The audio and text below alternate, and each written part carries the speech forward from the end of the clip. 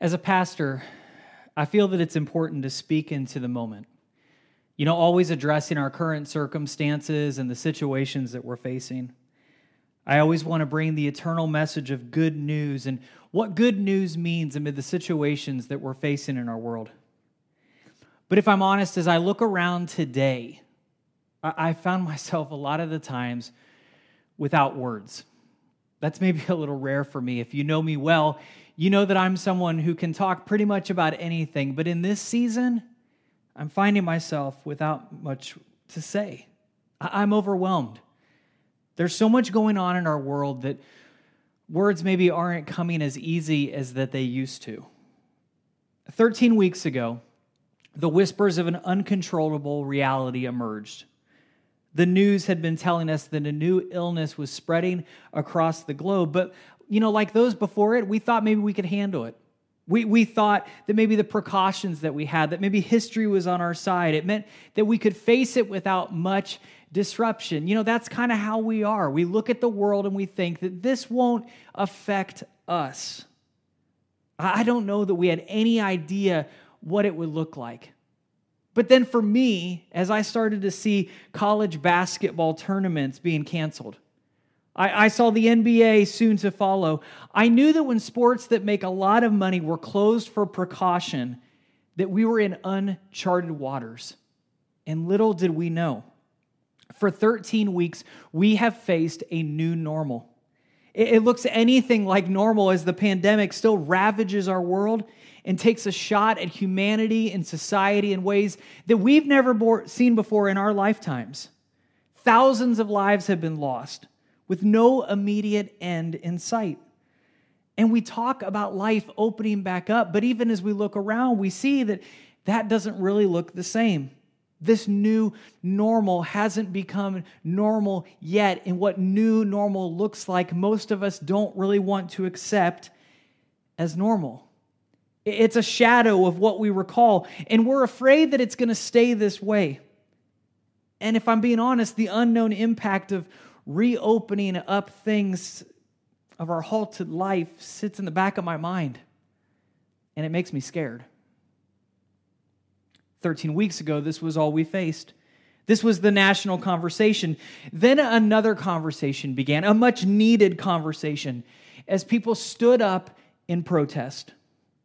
This time, these protests were across all 50 states and even across our entire world. And for the first time in my life, I have hope that the world is finally going to address the evils of systemic racism.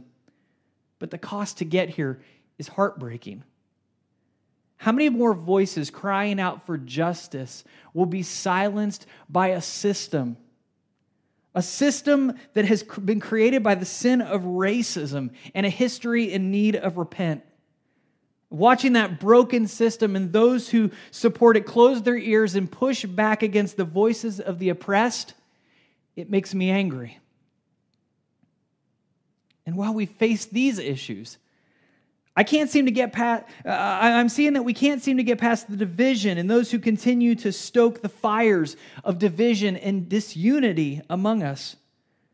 One human family continues to be divided as those in power find strength in our differences instead of our collective story.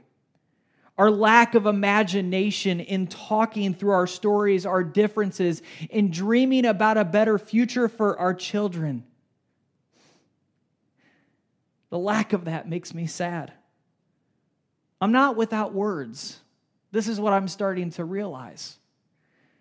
But those words, rather than sometimes being articulate and well thought out and pulled together, look more like words like scared and angry and sad. And I know that I'm not alone in feeling these because I've talked to so many of you. What I said today just now, I hear echoed in the voices of my friends and in this church. And there is a reason for this. This year has brought us crisis. It's brought us upheaval. It's brought us uncertainty in ways that so many of us have never experienced before. Our bodies and our minds have responded with anxiety and sadness and anger, emotions that we most often associate with people experiencing some kind of grief. Some of you are experiencing the loss of a loved one. For others, it's a different kind of loss that you're facing. But we are all facing something in this season, and that something is leading us to grief. David Kessler is the world's most foremost expert on grief. He co-wrote a book called On Grief and Grieving, and his co-author, Elizabeth Kubler-Ross, originated the concept of the 5 stages of grief. Now, there's a lot of discussion about these stages and whether they're stages at all. In many ways, these stages can look just like a tangled mess. One way that I tried to describe it is like that unruly extension cord. I had one of these this week that you pull out of the shed and you begin to unwind and you can't even find the end of it. It's just sort of a mix-up of all of these different cords all sort of weaving together. The more you pull on it, the more tangled and more of a mess that it becomes. That's one way to maybe think about grief. Another way that it's been described is as a roller coaster, doubling back on itself, leading us to that phrase, a roller coaster of emotions. And whatever metaphor we may use to talk about these emotions, we've all experienced them in times of loss. What we also need to recognize is that we've experienced and we're experiencing those emotions today. In talking about this reality, David Kessler, in a recent interview, said this. Now, this is a long quote here, but I'm going to help us to see what's happening here. Listen what he says. He says, we're feeling a number of different griefs. We feel the world has changed, and it has. We know this is temporary, but it doesn't feel that way. And we realize things will be different. Just as going to the airport is forever different from how it was before 9/11, things will change, and this is the point at which they changed. The loss of normalcy, the fear of economic toll, the loss of connection. This is hitting us, and we're grieving collectively. We are not used to this kind of collective grief in the air. He continued on addressing the other parts of this that I think many of us feel. He says we're also feeling the anticipatory grief. Anticipatory grief is that feeling we get about what the future holds when we're uncertain. There is a storm coming. There is something bad out there. With a virus, this kind of grief is so confusing for people. Our primitive mind knows something bad is happening, but you can't see it. This breaks our sense of safety. We're feeling that loss of safety. We are grieving on a micro and a macro level. And then he concluded like this. Your work is to feel your sadness and fear and anger, whether or not someone else is feeling something. Fighting it doesn't help because our body is producing the feeling. Now listen to that again. Listen to what he says. Your work is to feel your sadness and fear and anger, whether or not someone else is feeling something. Fighting it doesn't help because your body is producing the feeling. So David Kessler here tells us that that's our work. That's our job. That's what we're to do in this moment. But I don't want to stop there. I don't want to simply give us advice. There's another layer that I want us to explore. See, I think for far too long when it comes to grief, there has been a tension where grief meets faith. When we experience suffering, the answer by well-meaning people has often been, you just have to have faith. Many well-meaning people have cut off the grieving process with a misunderstanding of what God looks like. We're told, just have faith. We're told to let it go. People who can't seem to get suffering to line up with their understanding of God tempt us to ignore pain, to numb it, or even worse, to view it as wrong. We've been told to not experience the stages, the roller coaster, the tangled up mess that comes with grief. And I want to say this as clear as I can possibly say this today. That when it comes to grief and our faith, when people tell us that grieving is not trusting, when people tell us that grieving is not having faith, when people tell us to just simply get over it, to let go of it, that advice is wrong. The danger in running from grief is it can actually hinder our relationship with God, with others, and with ourselves. We have to work to feel our emotions, to name them. We have to experience them, to know that we have a heavenly Father. This is what I wrote, and this is what I want you to hear. A heavenly Father who not only listens to us, but also sits with us amid our grief. This is the incredible power of the cross. This is the incredible power that we see in the picture of Jesus. Not a far-off God who doesn't experience the reality of our world, but a God who came and was among us, who suffered on the cross, who bore the weight of sin and death, who understands our suffering. And as we grieve, he sits with us amid that. So we have to work to feel our emotions. We have to work to name our emotions. We have to experience them. We have to know that our Heavenly Father listens to us. We find this advice in a letter to the early church. 1 Peter 5, 6 through 7 says this: "Humble yourselves, therefore, under God's mighty hand, that he may lift you up in due time. Cast all your anxiety on him because he cares for you." Let me read that verse one more time. Humble yourselves, therefore, under God's mighty hand, that he may lift you up in due time. Cast all your anxiety on him because he cares for you. Humbleness and anxiety don't seem like words that go together. But these verses teach us something about the intersection of faith and trust and grief. You see, a proud person thinks that they can handle things on their own. They think they know better. They think that God isn't doing a good enough job and that they can just figure it out. See, this is the temptation that we talked about before. It's actually a stage of grief called denial. Now, there's nothing inherently wrong with denial. Dr. Ronnie Janoff Bowman says this: grieving appropriately means allowing ample time to remember and feel the loss, as well as embracing occasional opportunities to distract ourselves and regroup. But fully ignoring our grief and the source of that grief is unhealthy.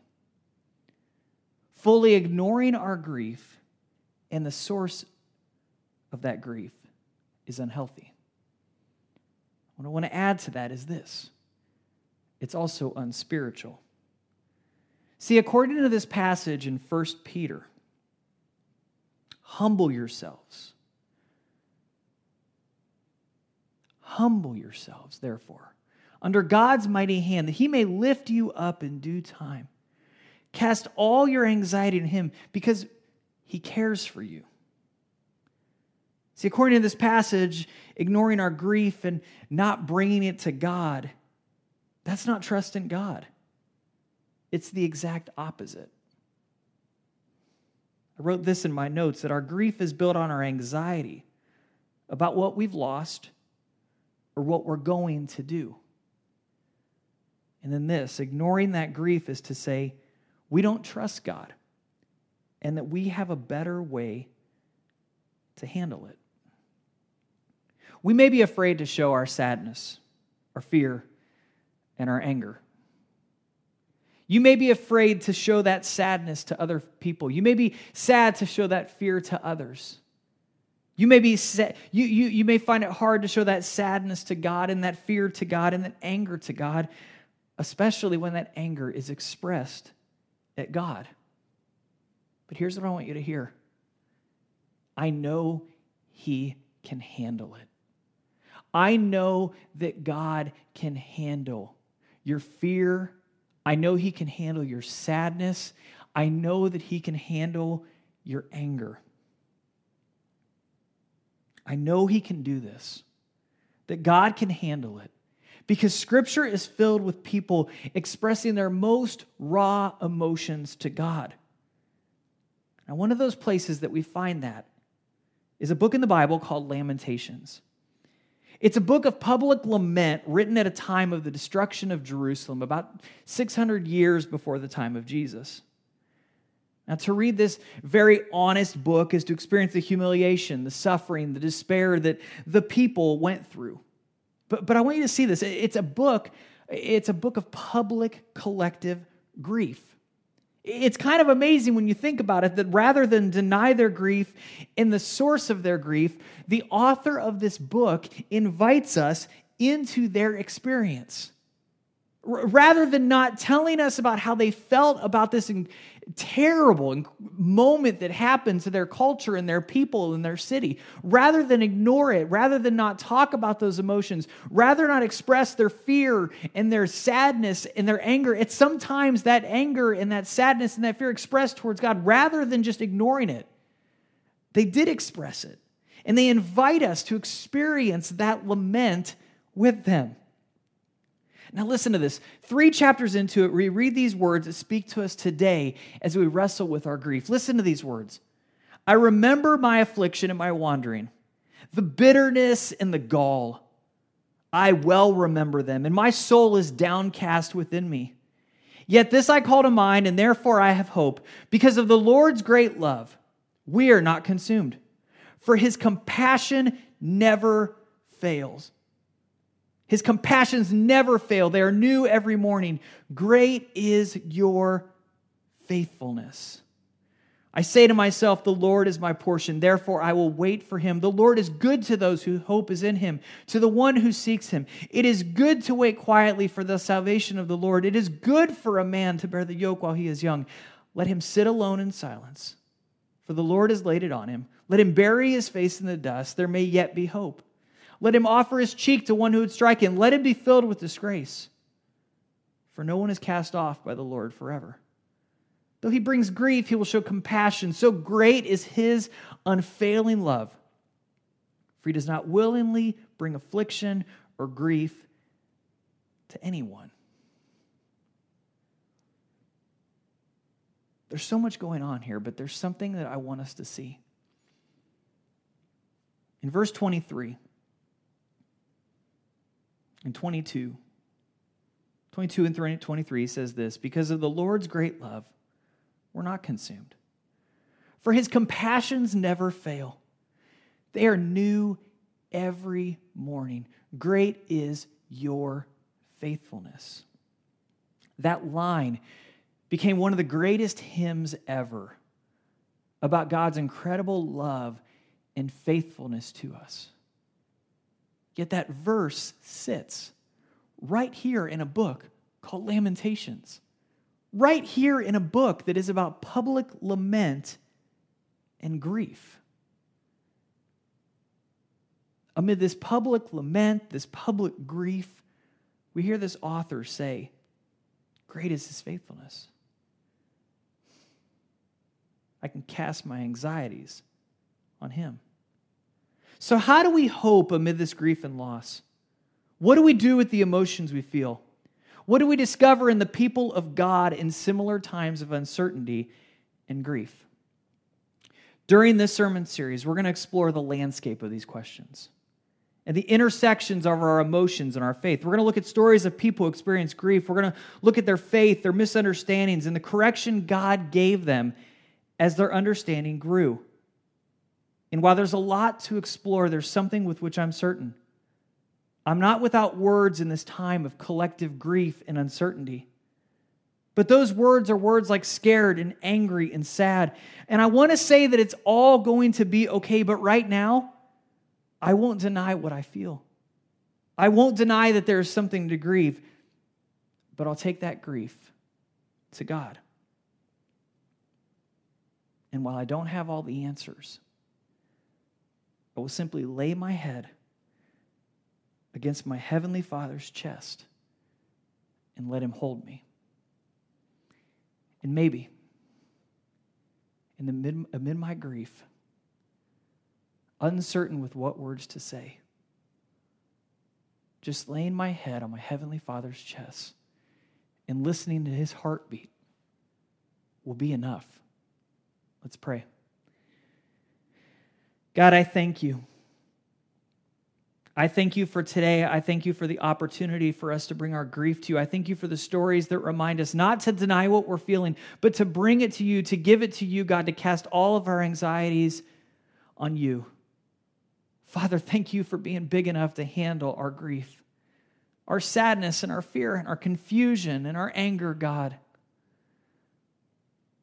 Father, help us in these collective moments to wrap our arms around each other as you wrap your arms around us. And it's in your name that we pray this morning. Amen.